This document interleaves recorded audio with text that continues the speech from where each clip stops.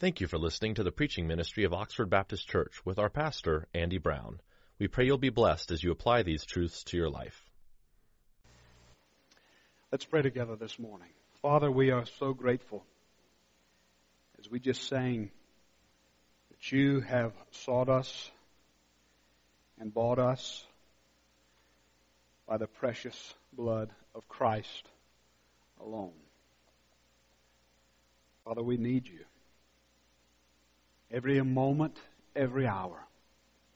Let us be aware not only of our great need, how sufficient you are to cover all of our needs. And let us, Lord, as we prepare to break your bread, the bread of your word, be reminded today in a fresh way that you have given us all that we need by giving us your Son, Jesus Christ. So, Father, we take this solemn occasion of preaching, where, Lord, it's not just a man standing behind a podium, but it's, Lord, listeners of hearts actively engaging in worship. And that's what we seek to do now.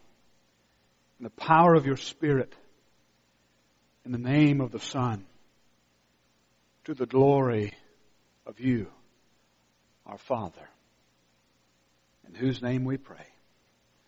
Amen. At the center of Christianity stands a cross. At the center of our faith, there's a cross. But it's not just any cross. It's the cross of Christ. And from that cross, Christ has accomplished salvation for us. That means that Christ is the only way for us to be made right with God. And so since He has come and accomplished salvation from the cross, we who were once slaves to sin are now sons of God. We were once slaves, but through His blood He has redeemed us, ransomed us, and now we're no longer slaves. We are sons and daughters of God. And let's just say this morning. Of all the teaching of Scripture, of everything that this Bible contains, we'd better get the cross right. Because if we miss the cross, we miss everything. Paul said to the Corinthians, I determined to know nothing among you except Christ and Him crucified. If you were to summarize my preaching, it would be nothing more than Christ and Him crucified. And so today, we get to highlight the cross. Of all the teaching in Scripture, we better make sure that we get the cross right. Because the cross is the centerpiece of our salvation. Now that begs a question. What on earth is the teaching of the cross? And can we summarize the teaching of the cross in one passage in a few minutes? Well, we're in our second week of the study of the doctrines that sealed the protest from the Roman Church. The Protestant Reformation this year, of course, is October 2017. And October 31st of 1517, that's when an Augustinian monk named Martin Luther nailed his 95 thesis on the Wittenberg Church in Germany. And of course, he protested the Roman Catholic Church, and so this is the 500th anniversary of that event. So at Oxford, we're celebrating the 500th anniversary by looking at those doctrines that sealed the Protestant Reformation, these 5 truths known as the 5 solas, or the 5 alones. And these 5 truths, they helped us correctly articulate the gospel of grace. That's what we're doing. We're not looking at 5 solas, 5 doctrines.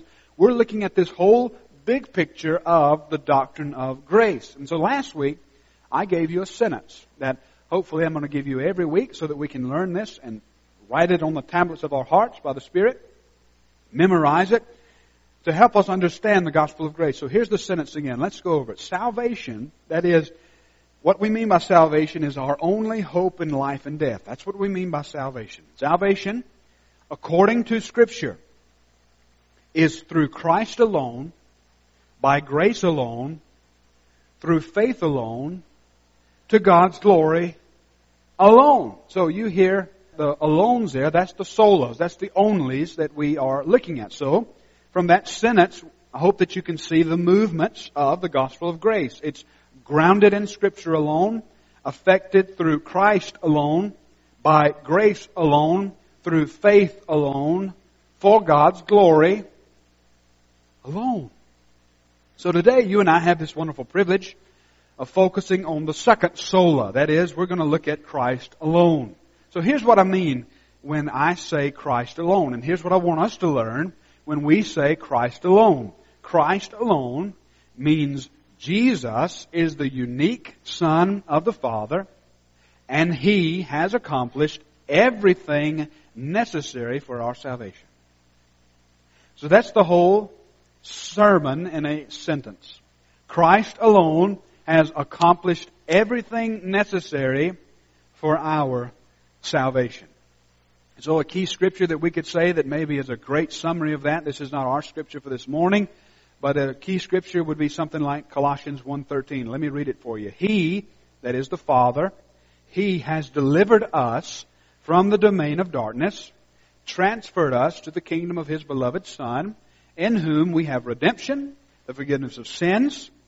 He, Jesus, is the image of the invisible God, the firstborn of all creation, for by Him all things were created in heaven and earth, visible and invisible, whether thrones or dominion or rulers or authorities. All things were created through Him and for Him. He is before all things, and in Him all things hold together. He is the head of the body, the church. He is the beginning, the firstborn from the dead, that in everything He might be preeminent. For in Him all the fullness of God was pleased to dwell, and through Him to reconcile to Himself all things, whether on earth or in heaven, making peace by the blood of His cross. That's Jesus. And I love Paul. It's like when he's writing to the Colossians, I can see him saying at the end of that sentence, I wish I could describe Him to you, because that's exactly who Jesus is. He is all of these things. And it's even greater than that for us. And though we're not just passively looking at this Jesus and adoring Him in our worship as if He's from some distance, we read a passage like Colossians chapter 1 and where we're going to read today. And here's what we need to understand. Listen closely. All of those truths are ours because of Christ. It's not just we're just describing Jesus. We are in Him if we have faith in Him. And so all of those truths are not just speaking about Him out yonder, though it is. We are in Him. And so all of those truths that describe Him, you know what? They are ours. And let me just say this. If that is true, if all of who He is ours, then we need these truths. Not just some on occasion, maybe on a Sunday or on a Wednesday or when we stump our toe or whatever the case may be. We're having a bad day. We need something. We don't just need these truths on occasions. We need them every hour. And sometimes we need them moment by moment, minute by minute. And sometimes, if we're all honest today, there's certain occasions in our life that pull us away from these truths.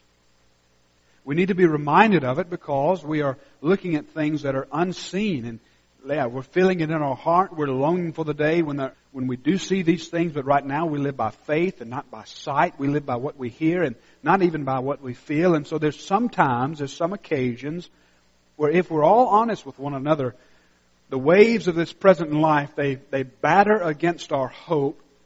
And what they're doing is they're attempting to take our hope and let it be washed out to sea and leave us on the shore hopeless.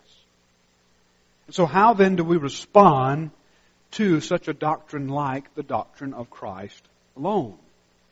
And that's what I want to answer today. What does the doctrine of Christ alone have anything to do with us? So I want you to take your Bibles with me, please, and find an epistle sort of towards the end of your Bible. Turn to 1 Peter.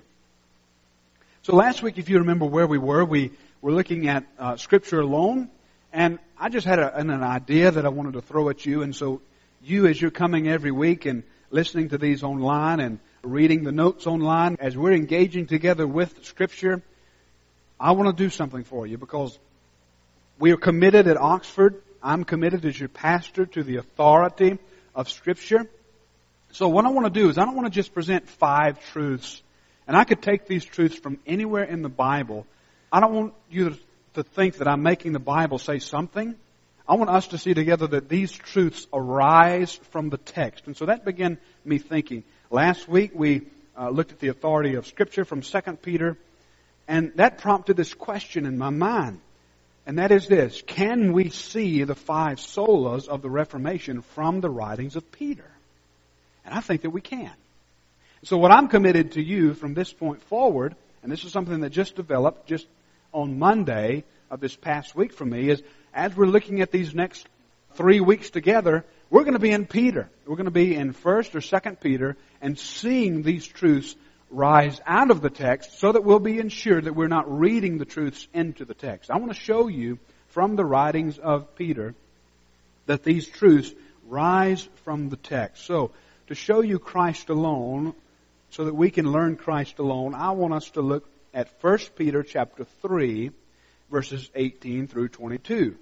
But, just in case you'll hold me accountable here so that I'm not making the Bible say something that it doesn't say, we need to know the context before we get to 1 Peter chapter 3. So, Peter, if you turn to chapter 1, he's writing to a group of Christians who are scattered for a particular reason. And the particular reason is that they're being persecuted for the cause of Christ. Because they say Jesus is Lord and not Caesar, they've been scattered to the 4 winds of the Roman Empire. And so listen to what Peter says in 1 Peter chapter 1, verse 3 through 12. Listen to what he says. Blessed be the God and Father of our Lord Jesus Christ. According to His great mercy, He has caused us to be born again to a living hope through the resurrection of Jesus Christ from the dead, to an inheritance that is imperishable, undefiled, unfading, kept in heaven for you, who by God's power are being guarded through faith for a salvation ready to be revealed in the last time. In this you rejoice, though for now, a little while, if necessary, you've been grieved by various trials, so that the tested genuineness of your faith, that which is more precious than gold and that perishes, though it's tested by fire, may be found to result in praise and glory and honor at the revelation of Jesus Christ. Now listen to what he says here. Though you've not seen Him, you love Him. And though you do not see Him now, you believe in Him and rejoice with joy that is inexpressible and filled with glory, obtaining as the outcome of your faith, salvation of your souls.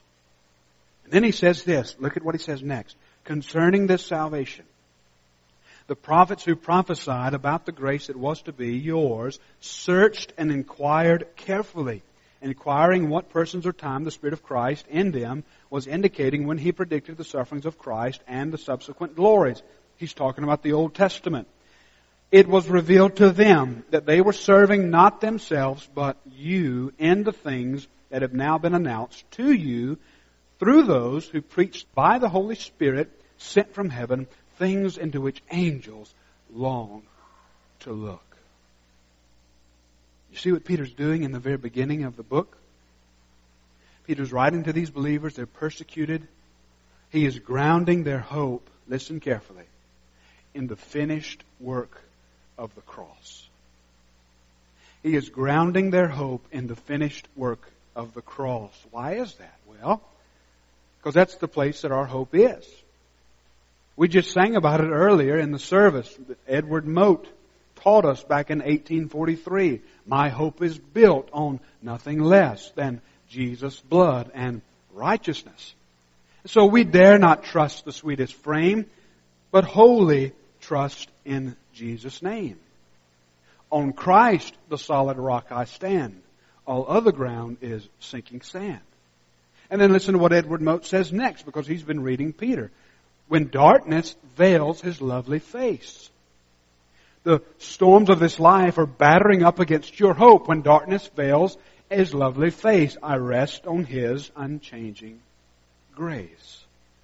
In every high and stormy gale, my anchor holds within the veil. Sing this part with me. On Christ the solid rock I stand. All other ground is sinking sand. All other ground is sinking sand. You sing beautifully. I hope you know that. It's always a joy for me sitting on this front row to hear the congregation sing. And that's our faith. That's who we are. Because it's in Christ alone that we are able to stand. It's in Christ. It's on Christ. Everything is Christ. And that leads us to our text this morning. Join with me in reading the Word of God. In 1 Peter chapter 3, beginning now in verse 18. Listen to the Bible. Hear the Word of God. For Christ also suffered once for sins, the righteous for the unrighteous, that He might bring us to God, being put to death in the flesh, but made alive in the Spirit, in which He went and proclaimed to the spirits in prison, because they formerly did not obey, when God's patience waited in the days of Noah, while the ark was being prepared, in which a few, that is, 8 persons, were brought safely through water. Baptism, which corresponds to this, now saves you, not as a removal of dirt from the body, but as an appeal to God for a good conscience, through the resurrection of Jesus Christ, who has gone into heaven and is at the right hand of God, with angels, authorities, and powers, having been subjected to Him. What does suffering for the cause of Christ have to do with the doctrine of Christ alone? What does suffering have to do with Christ alone? And here's what I think it has to do with Christ alone. Christ, who came and died, calls us to follow Him. He who came and died calls us to come and die, so that by our dying we may live. Now think about that in your mind. Mull that over for just a moment. That sort of sounds strange, doesn't it? We can know what living is by our dying. Doesn't that sound strange? Even though it sounds strange, this is the gospel. This is the thrust of the gospel. At the center of Christianity is what? It's a cross. A cruel cross. The cross of Christ. Now that's strange to me. Some have called it, as I think it was Paul who may have used such language, the scandal of the cross. Isn't that strange? That God shows us Himself as God our Savior through a cross. He doesn't come as a rich and powerful man. He's not a political man. He's not even really a poor man. Instead, what does He do? He reveals Himself as God through a cross. He doesn't show Himself to us as God Almighty. You don't see Him moving mountains and casting lightning bolts or doing all of those things. Now, that's not to say that He doesn't do miracles. Of course He does miracles, but even His miracles, if you read closely, they're almost unnoticed. They're in a little bitty place on the edge, on the outskirts of the Roman Empire. And that one little happening of 3 years, it's amazing how the cross works everything and has the final word. That one little place in the middle of nowhere, almost insignificant, has all of a sudden become the centerpiece of the entire world. It's almost unnoticed, this life. But He shows us what it is to be God by the way that He dies. Think with me for just a moment. Death is the epitome of our weakness. We had nothing to do with our arrival. You know, my mom and dad are here today. They didn't consult with me and say, hey, would you like to be here? That didn't happen. None of that happened. We were powerless. We had no freedom when we came to this earth.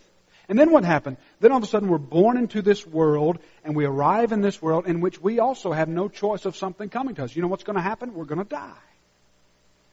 1 out of 1 people die. I've not met anyone 150 years old. Neither of you. So you can be religious all you want. You can try to do all the good that you want. And you know what is going to happen to you? You're going to die. You can come to church. You can give all the money you want. You're going to die. Death is the only thing that every one of us as humans have in common. And listen to me closely. It's that exact point of death that God chose to show us Himself.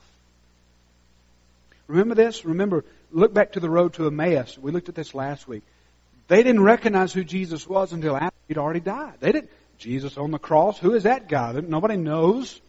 There was a soldier that got it right. Behold, the Son of God. You know, there was all these little people but no one really knew, not even His own followers, who He was until after He had died. He shows us who He is in His death. Christ alone has taken death, and think about this, He's turned it inside out.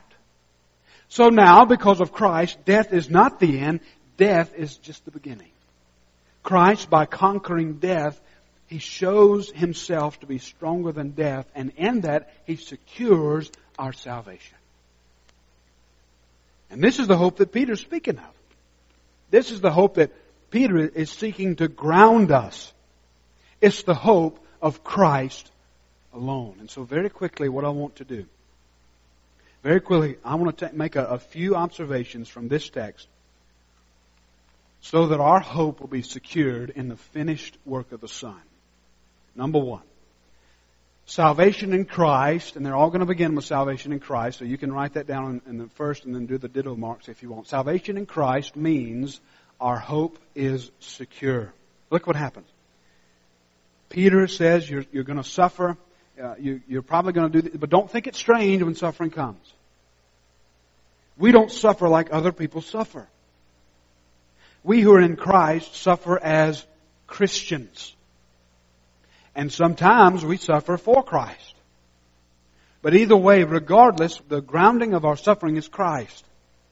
What I mean by that is that the cross gives us this new way to view all things, including these light and momentary afflictions that you and I may encounter. And that's what they are. Even cancer is a light and momentary affliction compared to the glories that are going to be revealed. Even our death, it's light and momentary in light of the reality of the glory that is more powerful than death that awaits us. You see what Christ has done? He gives us a new way of seeing the world. All of our struggles and trials, they're preparing us, the Bible says, for an eternal weight of glory. We now have this reality in Christ.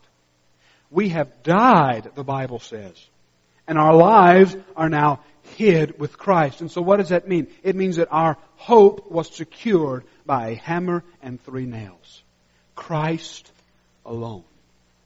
You know, we're giving answers, as Peter says in 1 Peter 3, and I think it's verse 15 and 16. He says, you know, we're suffering because we're giving an answer for those. We're giving a hope that's within us. It comes, we're just being who we are. We're suffering for Christ because we're just simply who we are. And when these moments come, Peter says, don't think that that's strange. If you're suffering for Jesus, don't think it's strange. Instead, the opposite is true. We don't think it's strange. The world thinks us strange. Look at these people. Who would be willing to die for a fairy tale? Who would be willing to die for a myth? Who wants to stand up to Congress and say that this and that is right and wrong? Don't they know that their business is going to be ruined? Don't they know? And we have the words of Jesus echoing in our minds. What profit is a man if he gains the whole world and loses his own soul?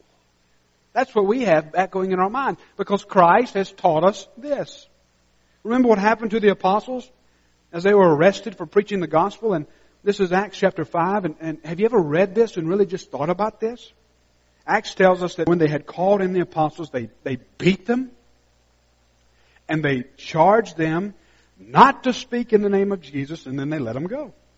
And this is the verse that just, you should be like, what's going on? You know, now think about this. It's not just, I know that there's a lot between those verses. So they call them in, they beat them, then they let them go. And then look what happens next. Then they left the presence of the council, rejoicing that they were counted worthy to suffer dishonor for the name. And then what happened? Every day after that, in the temple and from house to house, they didn't cease teaching and preaching that the Christ is Jesus. You see that? What kind of hope is this? It's a hope that anchors our souls to the eternal weight of God's glory. That's what kind of hope it is. Number 2 this morning. Salvation in Christ means that the wrath of God has been satisfied. Not only is our hope secure, but the reason that our hope is secure is because the wrath of God has been satisfied. You and I, we will never understand the love of God displayed on the cross for us until we come to the point where we feel the crushing weight of our own sin. We will never understand the cross until we see the depth of our fall from His grace. That the wrath of God was on us.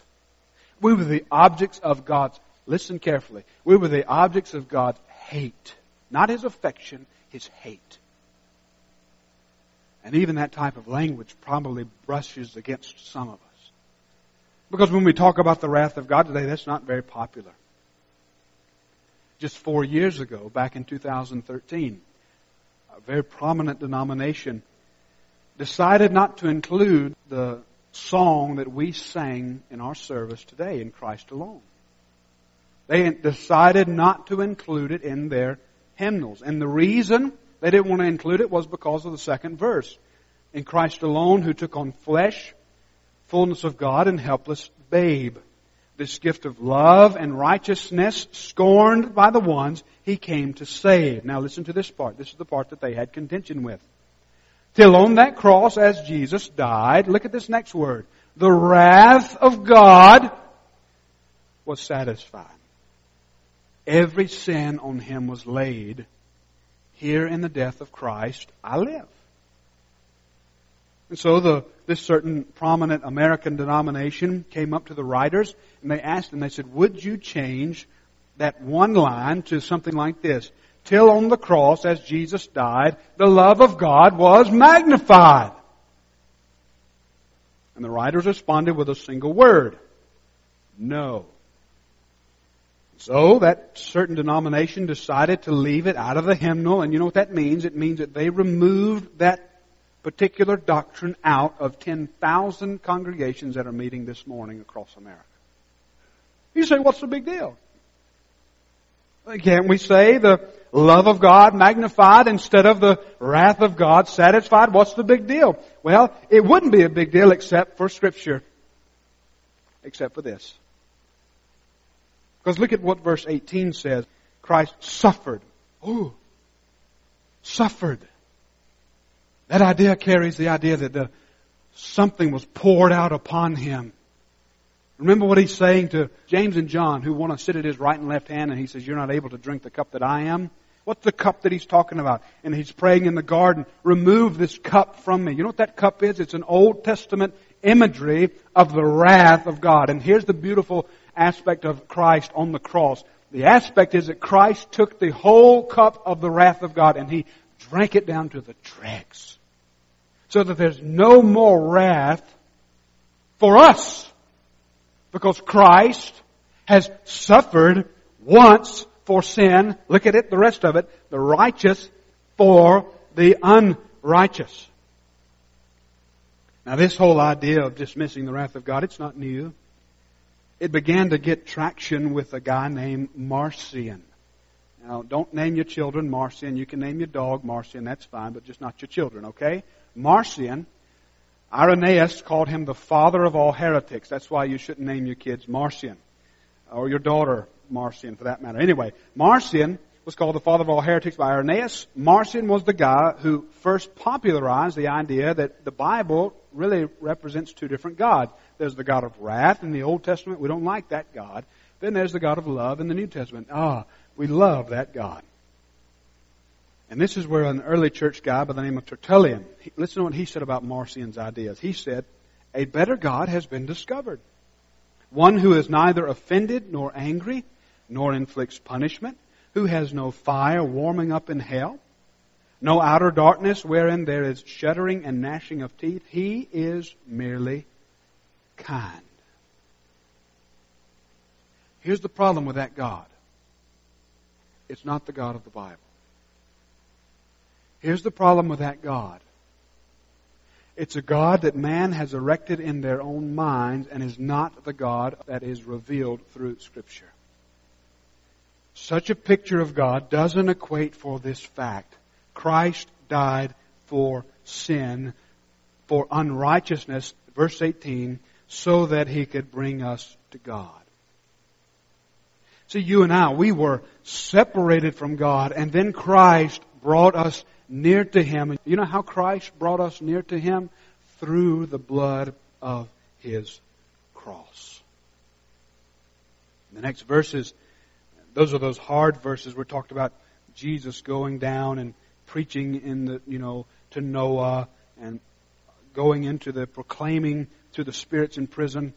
By the way, we don't get to delve into that very deeply this morning, and it's not that I'm avoiding it, it's just that we just don't have time. Luther, who is some of the father of the Reformation, he said that this is the most challenging passage in all of Scripture. So it's not like I'm trying to dodge it. I'm just wanting you to know that those next verses, those hard verses, you know what they're showing? They're showing, that's a picture of the satisfying victory of God. This language here in verse 19 of descending into hell is the same thing that happens in Colossians chapter 2 and verse 15, where Christ parades a victory over His enemies. So He's going down, descending into hell, descending into death, parading His victory over death. He's marching through the streets of hell as a champion on His stallion, saying, I have conquered, I have won, give me the keys. That's what He's doing. So how is Christ able to do this? Because the wrath of God, which is revealed from heaven against all ungodliness, has been satisfied in Christ.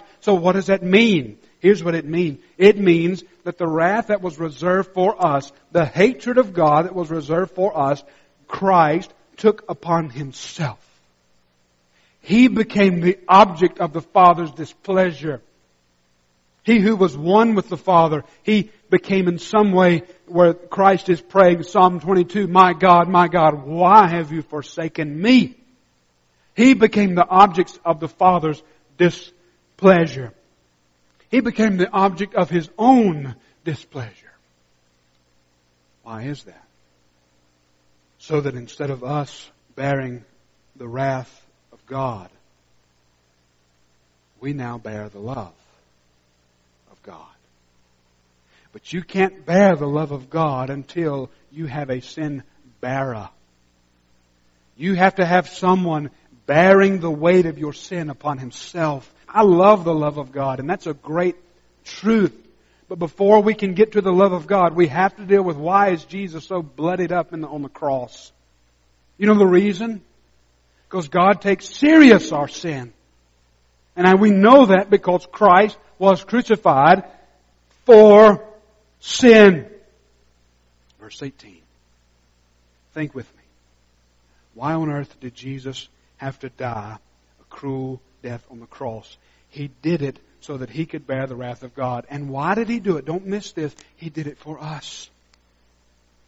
If we dismiss the wrath of God, we have no answer for how cruel the cross is. But if we embrace the cross, then we have a sin bearer. What does that mean? It means that we have the assurance that the holy God, on whose majesty we had profaned, this holy God, His wrath, has been completely propitiated or has been completely satisfied. All of my sin, all of your sin, not in part, but the whole, is nailed to the cross, and guess what? You don't bear it anymore. I don't bear it anymore, so I don't have to worry about it. Because He has died once for sin, the righteous for the unrighteous. And since He died for sin, His death means, listen closely, it means the end of sin. That's number 3. So the way to remove the stain of sin in the Bible is by the shedding of blood. This is how egregious sin is. Sin's not just something that we can sweep under the rug and look away from. We sin in our present state against a God who is eternal and holy. And only the shedding of blood can bring forgiveness. That's how egregious sin is. Only the shedding of blood can bring forgiveness. And this is exactly what God has done for us in the sending of the Son. Look at verse 18. Christ suffered for sin. Once for sin. Not many times, but once. You remember what John the Baptist said when he saw Christ coming to him for baptism? What did he say?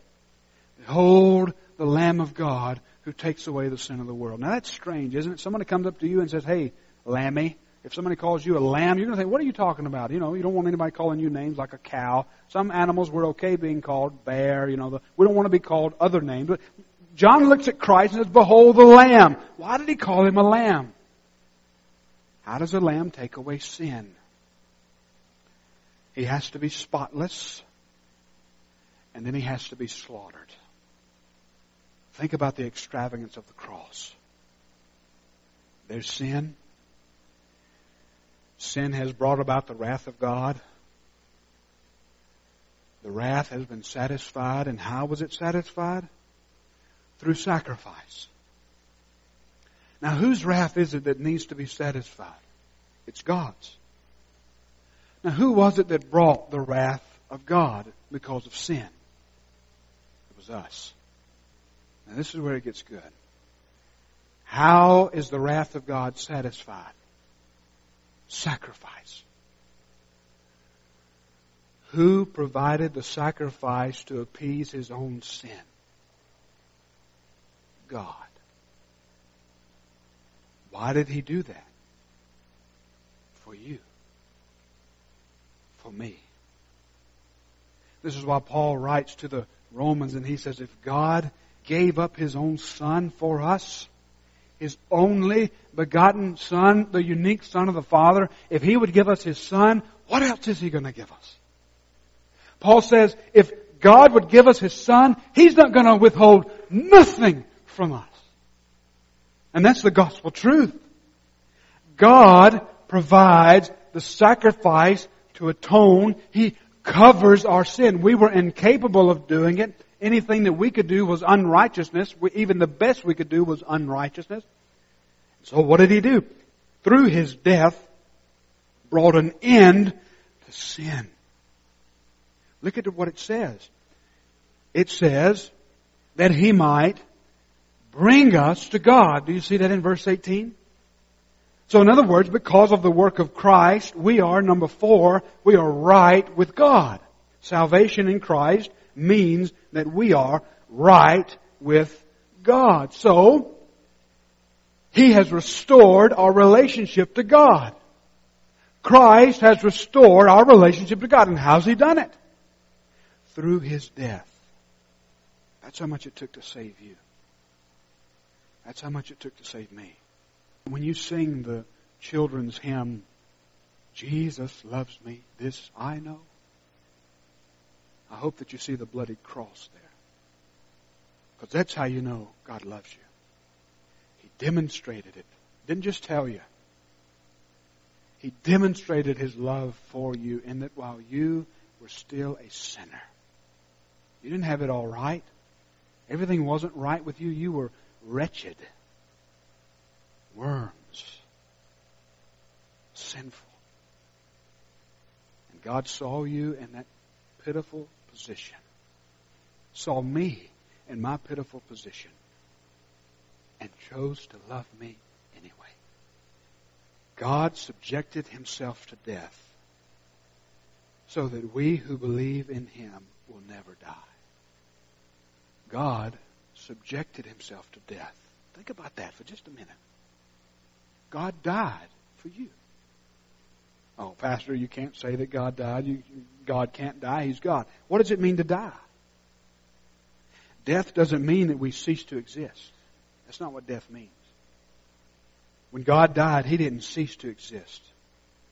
How in the world then could God die? Well, the same way that you and I die. We have to bleed. And how did God bleed? He had to become flesh. Did God become flesh? Yes, He did. How? In the incarnation of the Son. When the Holy Son of the Father was born of the Virgin's womb. He took on flesh. Without ceasing to be what He was, He became what He was not. You understand that? Without ceasing to be what He was, He became what He was not.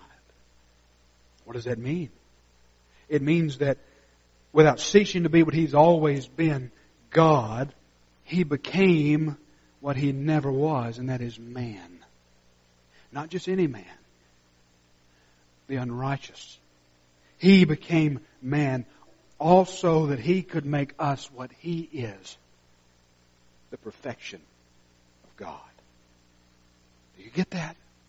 Without ceasing to be what He was, He became what He was not. So He's both. He's God and man in one person, Jesus Christ. He's not more God than more man. He's complete union of God and man, all in one person. Without ceasing to be what He was, could become what He was not, so that He could take what we are not and make us what He is. This is the gospel. This is what Peter says in 2 Peter chapter 1. He makes us partakers of the divine nature. And you say, why on earth did He have to become like us? Because He could heal us. He became man because it was man that needed saving, as Irenaeus said. What has not been assumed has not been healed. It's just like if my wife's van is broken, and I call Tommy, and I say, hey Tommy, I need you to look at my wife's van. Can you do that? And he says, yeah. And so I show up in my SUV to Tommy, and then Tommy says, wait a minute, is this your wife's car? No. Well, I thought your wife's car was broken. Well, it is. How am I going to fix your wife's car? You didn't bring me your wife's car. What has not been assumed has not been healed. This is why Jesus had to become like we were. He became sin so that we could become the righteousness of God. He substituted Himself for our sin. He didn't have any sin of His own. He was perfect, spotless. He died a death that should have been ours. He had no reason other than His love for us to die. You see, Jesus didn't deserve death, but He died motivated by one reason. You know what it is? His love. For God so loved the world that He gave His only begotten Son. And that leads us to our fifth and final point this morning. Salvation in Christ is sufficient. Look at the last verses in 1 Peter 3. Look at those last verses there. See Peter talking about the ark and baptism and all of these things? See him talking about that? What's he saying?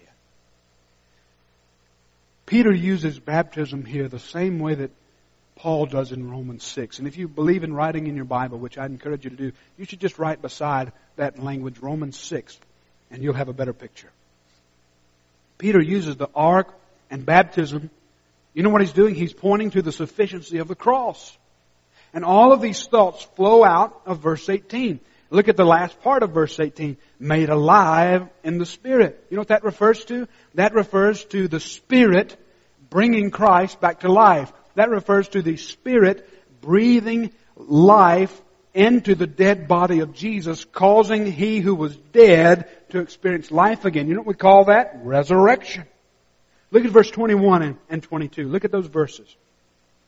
Baptism, which corresponds to this, now saves you. He's not talking about water baptism. That's not baptismal regeneration. Look at what he says. Not as a removal of dirt from the body, but as an appeal to God for good conscience through the resurrection of Jesus Christ. Now look at verse 22.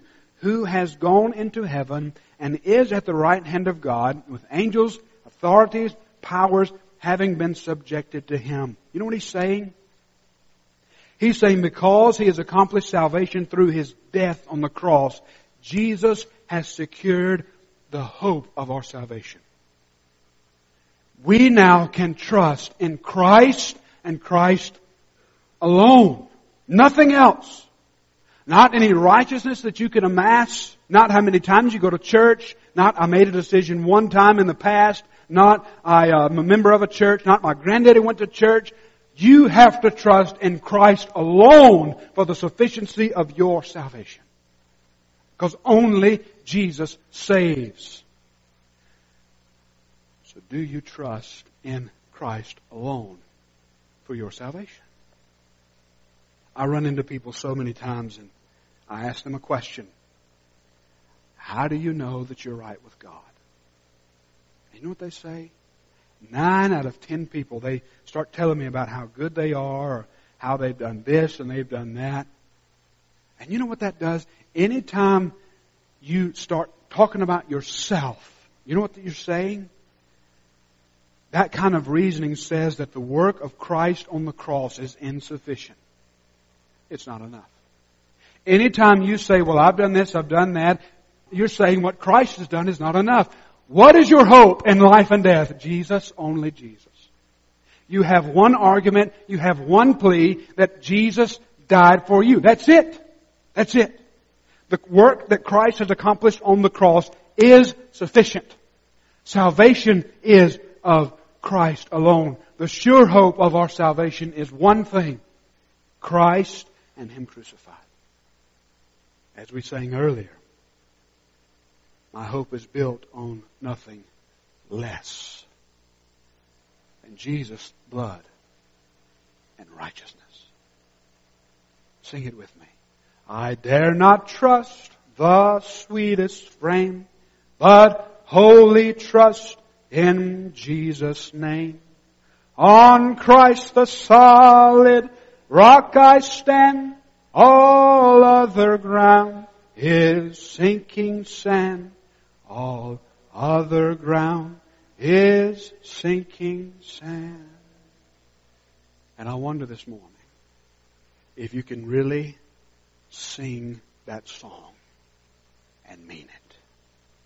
That you can say that I am not trusting in even my best, but I am wholly trusting in Christ and Christ alone. Now listen to me carefully. You may say it right here. God's not interested in you saying it right here. He's interested in you saying it right here. He knows the difference. If you're not a follower of Jesus Christ this morning, then listen. He has moved heaven and earth to give you Himself. He has moved heaven and earth, even shedding His own blood, so that He can make you completely perfect in Him. All you have to do is trust Him. All you have to do is respond to Him. And maybe this morning you're sitting here and you can feel your heart burning within you. You know what that is? That's the Holy Spirit telling you, Jesus died for sinners. I am a sinner. Jesus saves sinners. Call to Jesus. Cry out to Him even where you are right now in your heart. Say, Jesus, save me. And may today, may we all together confess this gospel together and say, Jesus, only Jesus. Father, we love you. Thank you for giving us salvation in Christ, in whose name we pray. Amen. We pray God will use this message for His glory in your life. If you would like more information, please feel free to contact us at info@oxfordbaptistchurch.com. Oxford Baptist Church is located in Oxford, Georgia. If you're close, we'd love to meet you.